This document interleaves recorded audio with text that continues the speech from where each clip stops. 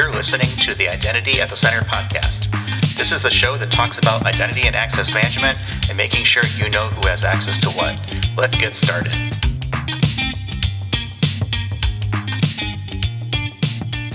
Welcome to the Identity at the Center podcast. I'm Jeff, and that's Jim. Hey, Jim. Hey, Jeff. How are you? Oh, not so bad. Yourself? I'm good, man. Just hunkering down, getting ready for the storm. I live in Augusta, Georgia. We are taking a direct hit. And what I think the news is here is that you now live in the South and are facing a direct hit from a hurricane. And this has got to be a first for you. It absolutely is. We're talking about, what is it, Hurricane Ian, I think is the name. But yes, you sent me a picture last night. Like, hey, you're like in the path, like inland in Georgia. And I'm like next in line right after it hits you. Yeah, never been through a hurricane before. So we'll see how that goes.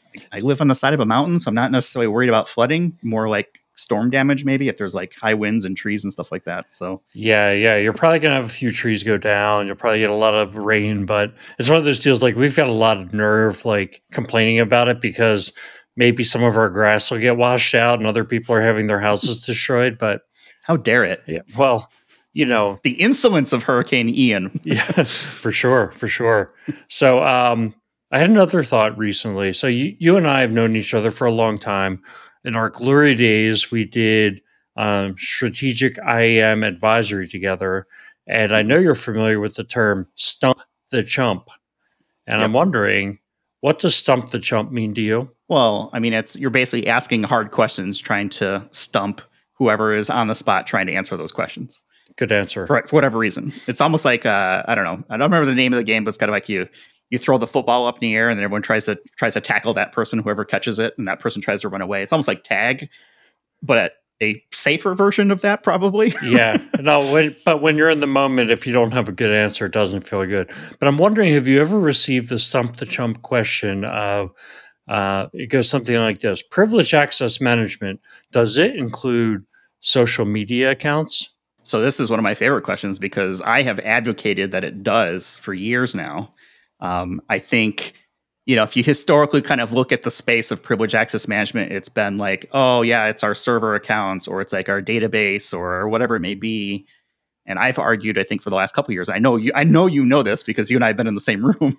When we're talking with clients, it's like, okay, how about your social media accounts? How are you managing Facebook, LinkedIn, Twitter? Whatever the TikTok, I guess now at this point would probably be one of the major ones.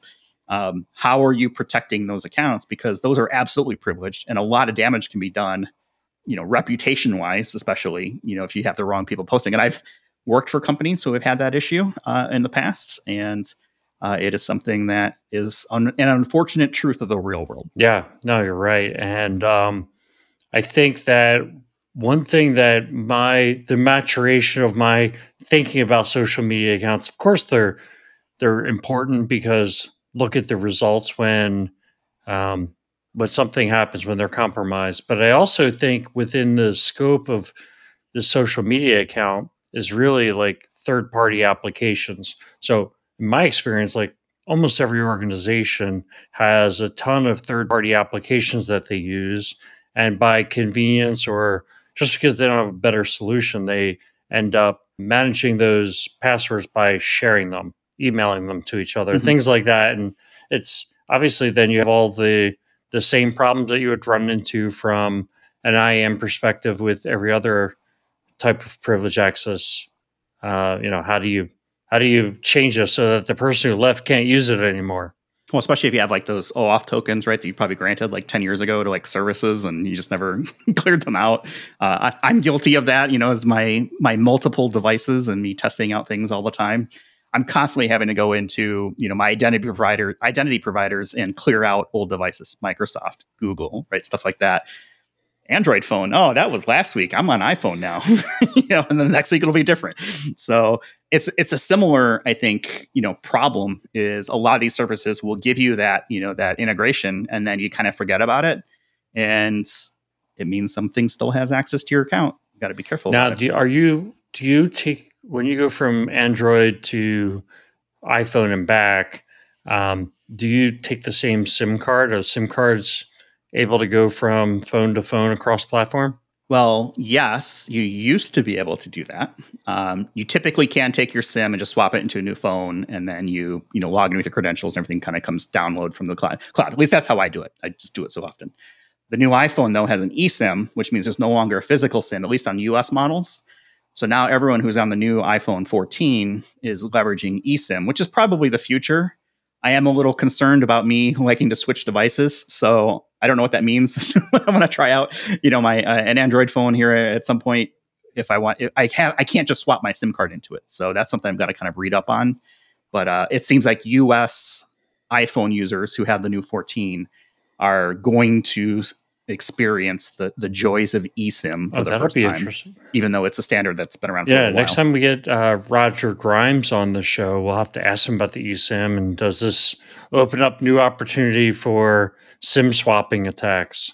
It's supposed to reduce it to some degree because I don't want to claim that it reduces it, but I think it theoretically will help with it. It's funny you mentioned SIM swapping because Cloudflare just announced, I think it's Cloudflare, some service around eSIM and being able to kind of track and help secure that from like an MDM perspective. I don't know how good it is. It's definitely not a plug for them, but it happened to kind of come across my feed in the last couple of days. So it's kind of interesting. Yeah, you always want to keep an eye on that news coming across. I mean, elsewhere in the news, my birthday is October 4th. You're celebrating my birthday by going to Austin and the SailPoint Navigate conference and leaving me behind. I do love a good Tex-Mex, the food trucks. That's like my thing. But I'm glad for you that you're going. And honestly, on my birthday, I probably actually wouldn't want to go on a business trip.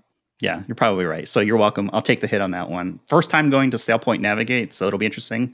I'm sure I'll see a bunch of familiar faces and kind of connect with old identity friends and things like that. But yeah, it'll be interesting. So I'll be by the time people are listening to this, I'll be in Austin at SailPoint Navigate that week. And then you and I are going to the Authenticate 2022 conference in Seattle, put on by the FIDO Alliance. That's the week of October 17th. And we're hoping to put together some good content there, similar to what we did for Gartner with recording with some guests and putting out a bunch of shows. I'm not sure if we'll have 2 full weeks worth. That was a lot. But we should have, more than a handful of episodes to put out in a timely manner, hopefully around that time. Yeah, it'd be good to be able to actually sit through some of the sessions because they look really interesting. And but I do think we're going to wind up having quite a few episodes because it's too good of an opportunity to connect with all those people who are speaking. I guess last but not least, we're going to Octane in San Francisco. That's the week of November 7th. Again, we're hoping to get our podcast on and meet with a bunch of people who are going to be at the conference. That'll be my first Octane too. So it's a little bit different kind of leading a practice, doing more of the business development partnership stuff. But I'm enjoying it. I think it's a cool opportunity. So it's going to be fun. And it's funny you bring up the ability to meet things. So today we're going to, I guess, let's just pivot, right? Let's just get right into our sort of topic du jour. And we led off with the social media conversation around accounts and kind of managing access. And that's really what we're going to talk about for the most part today is managing social media account access, right? Shared accounts or maybe delegated administration, sort of things like that. And the individual we're going to have on here, I was not able to meet at Gartner because you had me stuck in a sweet, as you like to say, Jim, editing podcasts. But you guys are able to connect there. And I'm hopeful that we'll connect at Octane. But he is certainly an individual passionate about shared passwords. We've got Kurt Greening with Serby. Welcome to the show, Kurt. Thanks for the invite. Happy to be here. Yeah. So we have tradition around here. The first time anyone joins us for the first time is we like to find a little bit out about their identity background or maybe their InfoSec background and really kind of find out how did you get into this space? Is something that you chose or did it choose you? That's a great question. So I started my career trying to take a CD-ROM server and put it on a network. So first the Novell network, later Active Directory. After that, I played around with Microsoft Exchange and hated backup and recovery of Microsoft Exchange. And so the desire to get Exchange online is really, migrating to Office 365. That's what got me really into identity. So I had to learn a little bit about something called Active Directory Federation Services at first, and later Azure Active Directory Premium. So that's really what got me more into identity. Now, So you're from the trenches, Jim. What are you going to say? CD-ROM server. I mean, I've got to know more about the CD-ROM server. Lay it on us. Yeah. So back in the day, if you were a supply sergeant in the military, one of the biggest use cases was you had from the Defense Logistics Agency national stock numbers, and everything that you ordered from boots to sleeping bags were in this national stock number catalog. And so military really needed to have these CD-ROM servers, and the supply sergeants wanted to start putting them on networks. So that's what got me into Novell first and Active Directory after. And now you're with Serby. I'll admit I'm not overly familiar with Serby. So when we first started to talk about this, I was interesting because I thought, okay, well here's potentially something that might solve some problems for some folks. I guess we don't want to turn this into a commercial for Serby, but give us a 30-second, maybe at most 60-second answer of what does Serby do? So what Serby does is solve the challenge of applications that can't integrate with corporate single sign-on. Typically, that's because they don't support identity standards. I'm talking primarily about SAML and SCIM. And of course, challenges that we end up with is not knowing who has access to what, not having automated onboarding and offboarding. Certainly that's a challenge. And then who knows in those environments if password best practices are being followed. So Kurt, the topic for today is social media accounts. And we all know that organizations face the challenge of managing social media accounts. And I think probably the biggest challenge is that they're accessed by more than one person. So what's the right way to manage and secure those? Yeah, I think it really depends on the size of your organization. If you're a really small organization and one or two people are managing those, I think that there are some best practices that can be followed. Maybe using a password manager. My friend Matt Chiotti actually has a social media checklist of things that he recommends people do. So, I mean, if you're small, you can absolutely follow those best practices manually. If you start to get big and you have a big brand or you're advertising on social media, that's where you might want to start looking at, do you need some type of automation and central management? Yeah, you talked to us, and when we were getting ready for the podcast, you talked to us a little bit about Matt and kind of his social media checklist. So we'll make sure that we put that link out to that in our show notes. So if people are interested in kind of taking a look. But you also kind of talked to me about something that I wasn't really aware, which is that, hey, there are different types of accounts when you look at this social media landscape. So you got the type like Twitter, which is essentially like a shared password.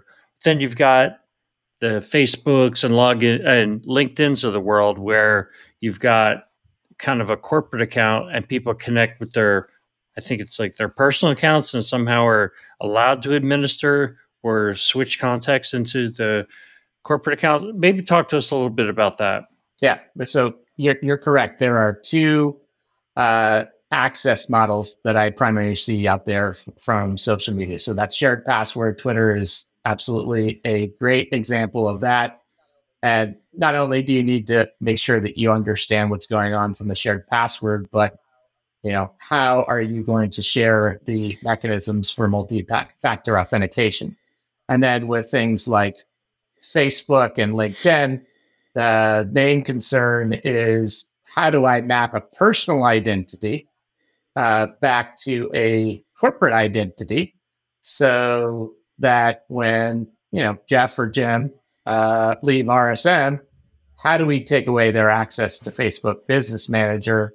And one, make sure they don't do anything bad, but two, take away the risk that if their personal account gets hacked, some kind of fraud happens with our ad spend accounts. Well, you've done a good job, I think, of not selling your own book of business, and we do appreciate that. But I think at the same time, we do want to talk a little bit about the technology solution. So if you are like a mid-sized to a large enterprise and you've got maybe a couple of Twitter accounts and maybe you're a big media company or a sports league and you've got, a couple of accounts or one main account and multiple people have to be hitting it and have the ability to post to that account.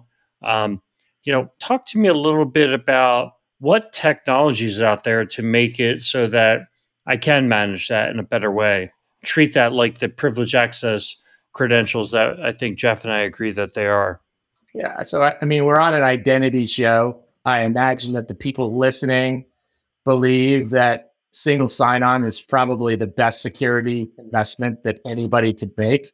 And so personally, my belief is all of those applications that are in use on a corporate network, even consumer grade applications like social media, should be integrated with single sign-on. But I think I mentioned that the challenge or why people aren't doing that today is lack of standard support of sandalwood skim.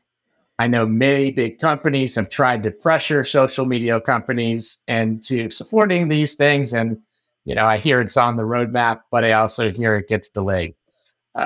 So how do you solve that challenge? There's a couple of bright guys that came up with an idea to use robotic process automation to create APIs where APIs don't exist. And then where APIs do exist to do things like rotate passwords or remove access, et cetera.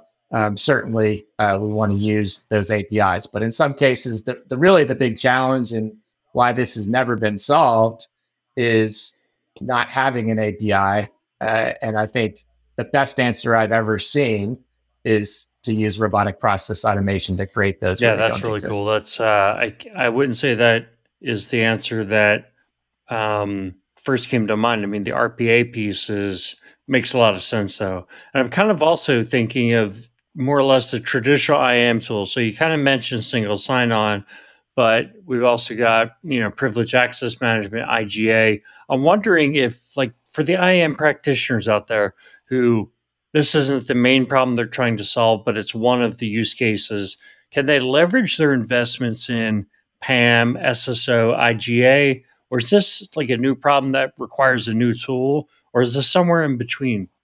Yeah, I mean, great question. And so, yes, there are some customers out there that happen to be using Survey that have decided that they don't want Survey, which is a cloud-based platform to store the secrets, and they want to store the secrets someplace else. So that could be a PAM solution, that could be an AWS as a secrets management solution. And most people that we have talked to, if they do have a PAM solution rolled out, they at least go through the thought process to evaluate, should we be using PAM to manage social media? But anybody who's actually tried that, they realize that the PAM solutions are missing a bunch of automations that are specific to social media. So certainly that's a challenge. And then I don't know if you've ever met anybody from marketing. They're not usually the most technical. So, although PAM solutions are incredible for administrators, I don't recommend them for a social media person. I think it's kind of almost like the lowest common denominator at that point. If it's probably better than nothing, but the usability is probably suspect. I think at best, the way that I kind of think about it is if you are lucky enough, first of all, to have a dedicated PAM solution, then most likely just a simple password vault is probably all you're going to really kind of going to be able to get away with to store those credentials. It's no different really than, somebody having like a shared password wallet like a LastPass or Bitwarden or anything like that.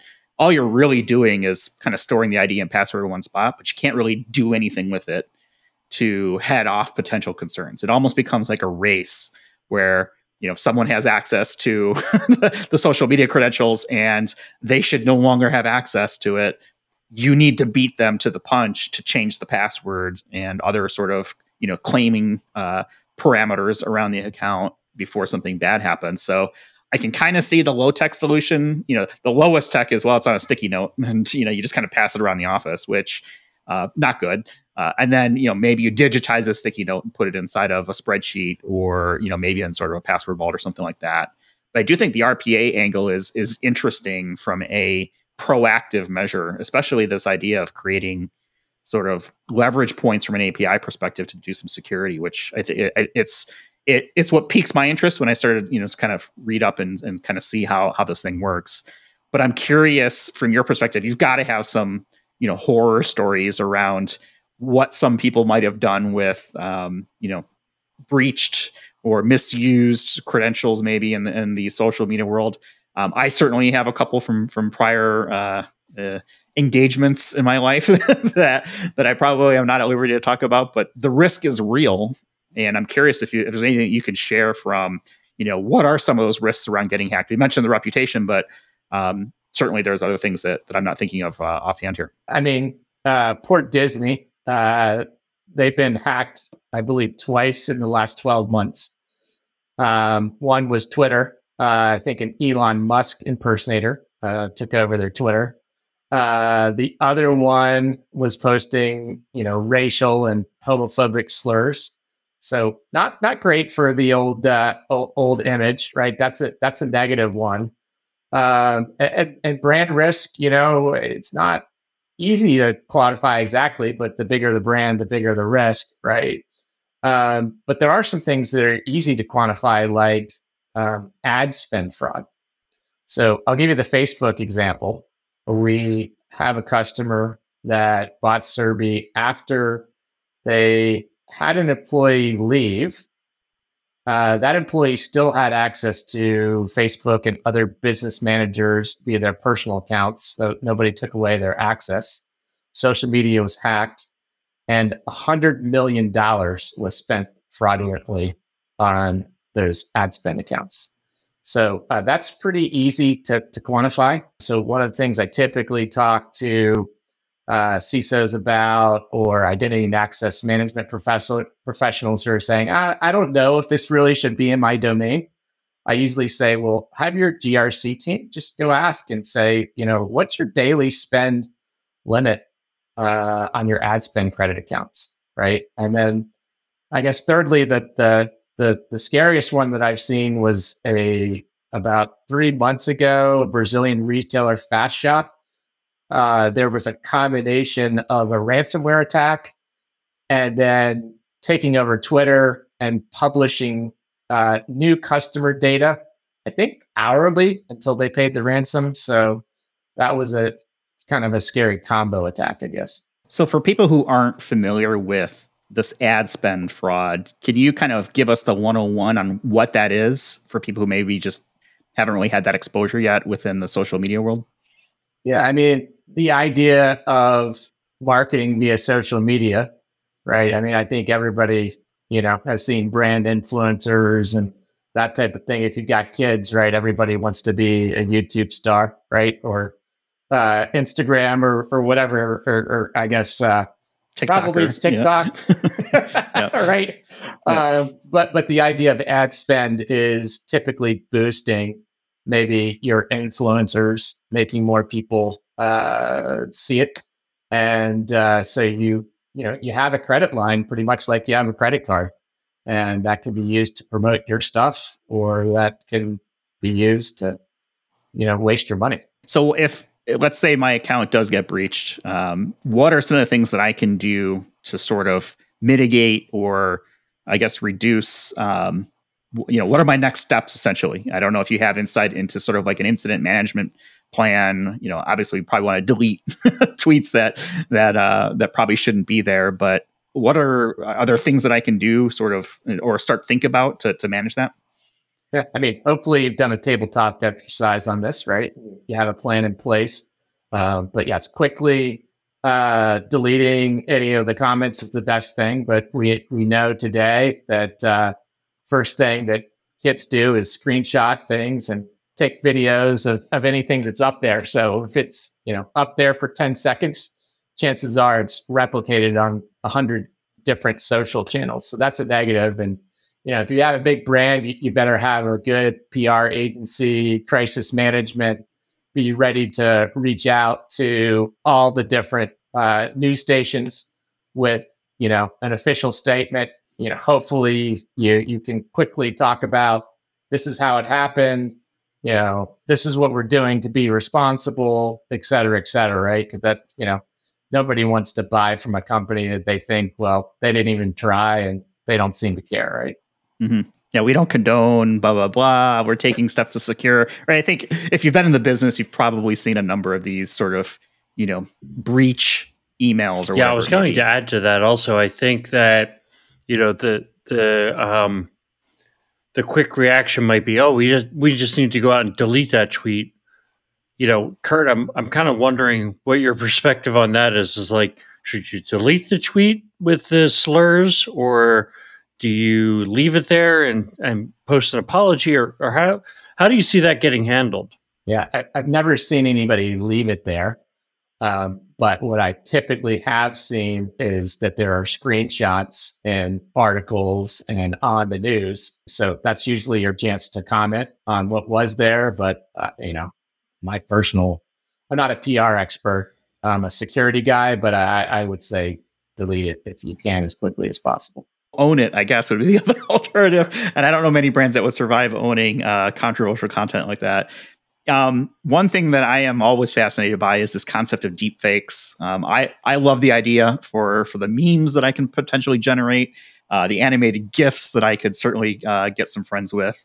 But I think this is also an area where it is starting to sort of invade the internet at large and becoming much easier for people to do. I'm curious if you've seen things around that space, around some of the more advanced, maybe types of either attacks or the results of some of the attacks, where maybe there's, I could think of like, a deep fake of a CEO doing things they're not supposed to be doing, right? And that gets posted. I'm curious if you have any experience with that. Well, I haven't actually seen that happen in a corporate environment yet, but I am working with a big New York financial institution, and they have social media flagged as a risk exception, and they have a goal by the end of the year to eliminate those risk exceptions. And, one of the risks that they certainly looked at is the management of their CEO's account. And if something like that was to be posted, a deep fake or something else, what they would expect the potential impact to be to their stock. And so, in the management of his account alone, that's where they see enormous risk to people potentially shorting the stock if something was to happen. So, Kurt, we kind of kicked off, and I threw this thought out there, which was that social media accounts and third-party accounts, to me, they have a very similar use case in that usually there's a small number of accounts, small number of users, and it's something that IT departments traditionally said, all right, we've got bigger fish to fry. However, some of these applications have a lot of risk, and the sharing of the password can actually multiply the number of actual users. But, for whatever reason, the businesses said, we're just going to get one account. Maybe it's because that third-party vendor only allows you to have one account. The typical use case that I think of in this space, because I've run into it a lot myself, is an accounting department that has access to a bank account. So maybe that bank account's a well-known bank, and you can only open one user account to access that bank account. And so they share the password. Now, obviously, the risk of that account seems pretty obvious. But because it's like one account, usually IT won't manage it. I'm wondering, do you see this as well? Do you see this falling into that same scope? And do you have any similar examples? Yeah, I think it does. Jim, you seem like the kind of guy that cleans your own carpets. Is that right? Maybe once or twice. Great. So you probably have been into a store. I think you said you're down in the South. So maybe into a Publix or one of the Albertsons brands to rent a rug doctor. But you probably will be disappointed as an identity professional to find out that most stores share one password for the Rug Doctor rental application amongst the whole store. So that's how that happens. So that's one example. You also tend to think of, federal government, they're pretty secure, right? Purveyors of zero trust. And, how do you do zero trust? Well, hopefully, right, who everybody is. Like that's like one of the first steps in zero trust and what they have access to. But you might be surprised that some pretty critical financial reporting, critical infrastructure reporting, there's some shared passwords there. And that scares me when too. you think about it, it's just like now my brain is running wild with all the different scenarios. There's probably dozens or hundreds of scenarios like this in a large corporation. Yeah, I mean, I know of at least 10 corporations that have more than 1,000 of these. There's also the apps that kind of sit on the line. So I was mentioning like accounts like bank accounts, utilities, things like that. We know that we started off the conversation talking about social media, and then there's kind of these intermediaries like marketing platforms where again that risk kind of reaches back to potential reputation risk where, hey, if that system got compromised, forget the tweet that someone could post and, all the social media or all the traditional media picks up on it, but you can delete that. What if you send out 1 million emails?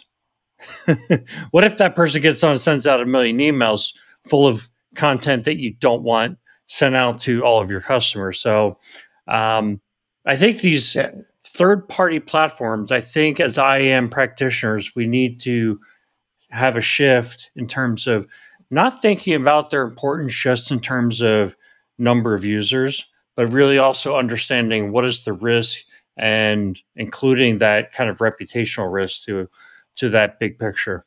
Jim, what about that mailing application that you probably integrated with your CRM system? And so when the mail spamming system gets hacked, it's got access to everything in your CRM or maybe a lot in your CRM, or think about the cascading risk because all these systems typically are connected. Right. So is really the answer then that, in terms of how you should manage this to leverage your IAM platforms like your single sign-on, MFA, your IGA platform, or is there more to it than that? I think I said this before and I'll say it again. My personal belief is any application that is in use for corporate use, even if it's a consumer grade application, in my opinion, should be integrated with single sign-on. That's my very strong belief. And I'll hit you with this one last question. So where does the buck stop? Who's responsible for this? Is it, IT information security, or is it the owners of the applications? Yeah, that's an interesting question. Responsible, right? I mean, I guess, right, the application owner bears responsibility. But I guess I'll ask you, Jim, if there is a breach of credentials, who typically gets fired? Is it the application owner? I don't think so. I mean, in my experience, it's the CISO. It's somebody who works for the CISO. Ultimately, the board holds them responsible for any type of breach. So yeah, I guess, in my opinion, yes, does the responsibility really the application owner? Yes. But I think in terms of who's going to be in trouble. No, I think that's a point well taken.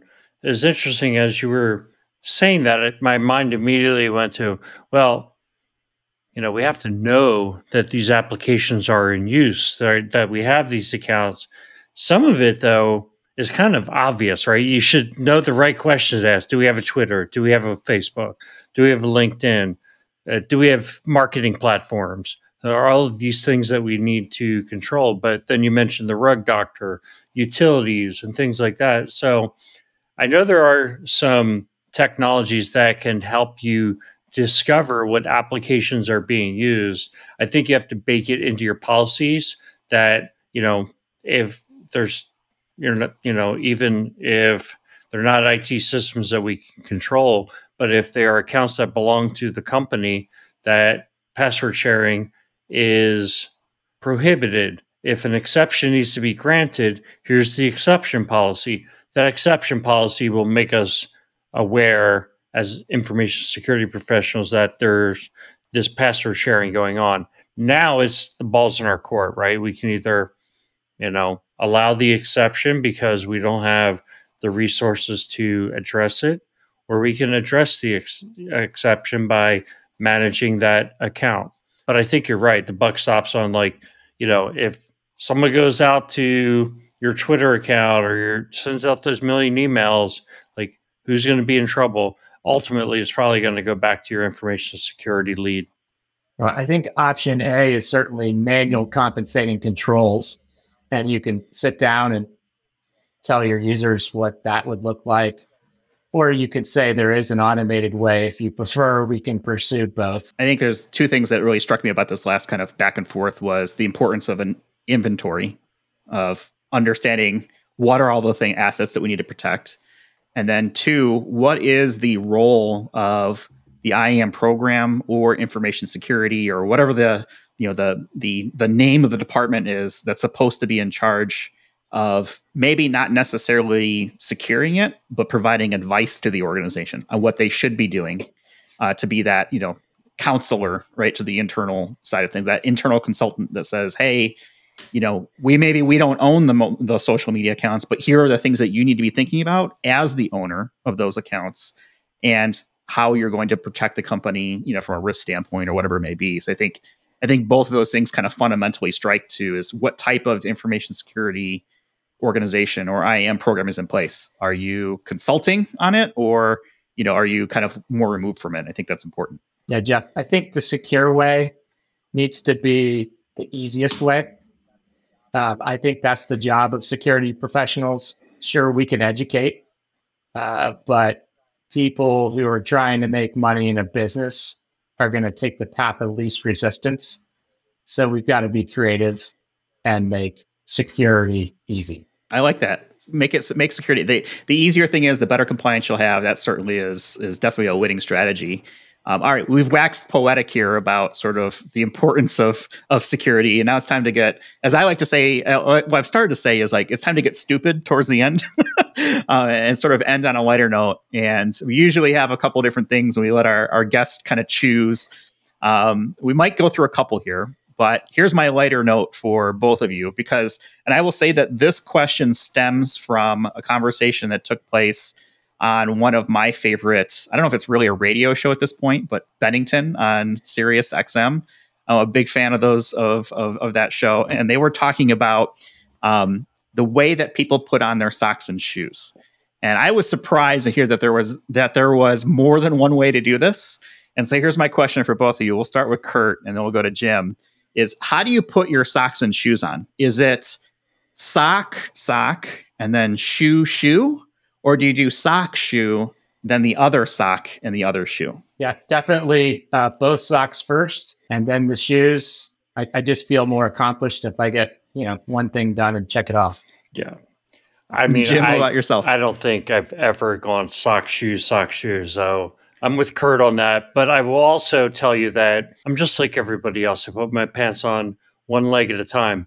But after my pants are on, I make podcasts, gold podcasts. So I'm the same way. I would say I'm typically a sock, shoe. But one of the interesting wrinkles that I heard was athletes. They tend to do sock, shoe, then sock, and then shoe because they need the exact perfect sort of setup for either stability or safety or just, maybe it's just part of their routine, right? Luck, whatever it may be. And it seemed to be like that was like the one thing that was kind of out there was if you're an athlete, you tend to put your sock and shoe on one side and then do the other one. So I don't know. I guess the next time you're putting your socks and shoes on, you're probably going to be self-conscious about it. I'm like, what am I doing? Like, because I think a lot of people are just kind of on autopilot at that point. All right. So that was one. Let's go to another one. This is one that I've been trying to get in for the last few weeks. And this is a situation that is going to occur to you for the rest of your life. It's going to happen at random times. It may not be severe. It might be annoying, but it is something that you can expect will occur repeatedly over the rest of your life. And that is one of these things is going to happen, and you have to choose. You're going to randomly cough, randomly sneeze, or randomly have a bout of the hiccups. Kurt, what's your poison? I'm going to have to go with the coughing, and maybe this will get a little bit too personal health-wise, but unfortunately, I already have a little bit of asthma, and so that kind of is my life. So I'm used to it, and I'm still kicking. It's no big whoop for you. What about you, Jim? We've almost had to cancel episodes of this podcast due to my hiccuping, right? So I've been waiting for you to use this question too, because that one, I will never pick that one. I'd rather, randomly faint than have the hiccups all the time. I do not like coughing. I've never enjoyed coughing, but sometimes sneezing feels good to me. I mean, I don't know. I'm a little weird, but I have what they call photosynthetic sneezing. Like if I look up at the sun, or at a light, I can make myself sneeze. Sometimes I just do it because I feel like sneezing. So I choose sneezing. I'm weird. Yeah, hiccups are painful. At least they can be. I don't know if I would want that. I guess I would go with the cough because I feel like that's probably something that's more easier to manage for some reason. I don't know. I mean, none of them sound great, so it's really not a way that you want to live. But I guess I'll go with cough. Question for you though. So yes, with the sneezing, I think you can manage it, but it reminded me of when I was a kid. My dad would carry a handkerchief with him everywhere, and nobody does that anymore, I don't think.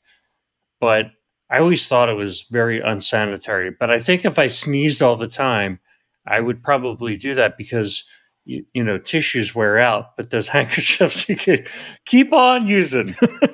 Jim, did you ever see your dad give a crying woman his handkerchief? I've seen that in the movies, and I've always wondered, why will this woman touch this nasty handkerchief really gross. From some dude? No, I never saw my dad do that. What he would do is lick it and then wipe dried ketchup off my face if I got done eating a hot dog or something. And I was like, "Oh, Dad, stop doing that."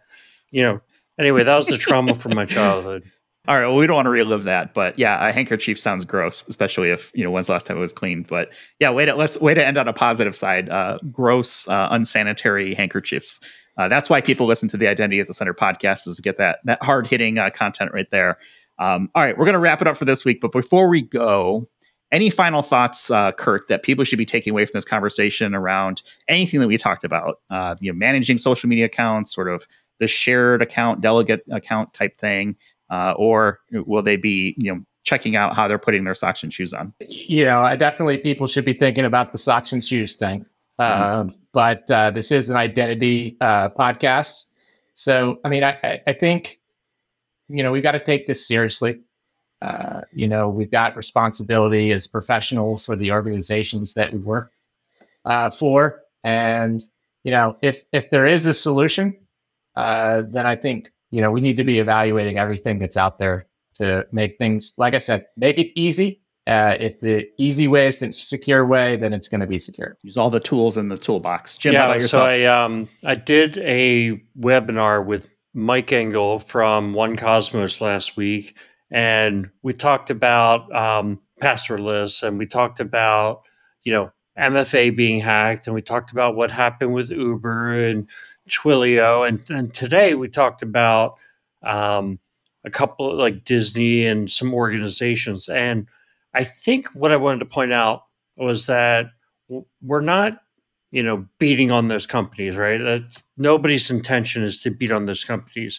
What we are tending to do is what can we learn from these situations so that we can be better as IAM practitioners, and how can the industry get better, right? And so it's very unfortunate, I think, that these things happen to our colleagues at other companies, and that they're having to deal with this because, I'm sure they're going through some discomfort. And take the Uber example. I mean, they weren't flagrantly not doing their jobs by any means. They just happened to be the target of this attack. And I think the same thing with the others that we talked about. It's not that they were asleep at the wheel. And even if they were, it's not when somebody's down, like an organization down. We don't want to beat on them. We just want to take away what can we learn from it. What about you, Jeff? You don't want to be next. I think, it's okay to get smarter. It also reminds me of sort of the old InfoSec adage. There's two types of companies, those that have been breached and those that don't know it yet.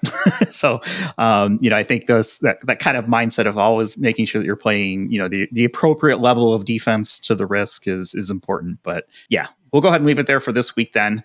You can check us out on the web. We're at identityatthecenter.com. We're on Twitter at IDAC Podcast. I'll have a bunch of show links as well on our brand new listen page that we rolled out a few weeks ago. We joined the 2000s and put search on there. I'll have a link to you, Kurt, on LinkedIn for people who have questions, as along with a link to Cerby, CERBY.com, as well as that social media link. And of course, you can always connect with Jim and I on LinkedIn. We always love to engage. And if you've got ideas for future episodes or topics you'd like to see us cover, hit us up on LinkedIn. We're always willing to take that and incorporate that into a show in the future. With that, we'll go ahead and leave it for this week. Appreciate everyone for listening, and we'll talk with everyone in the next one. Thanks for listening to the Identity at the Center podcast. If you like what you heard, don't forget to subscribe and visit us on the web at identityatthecenter.com.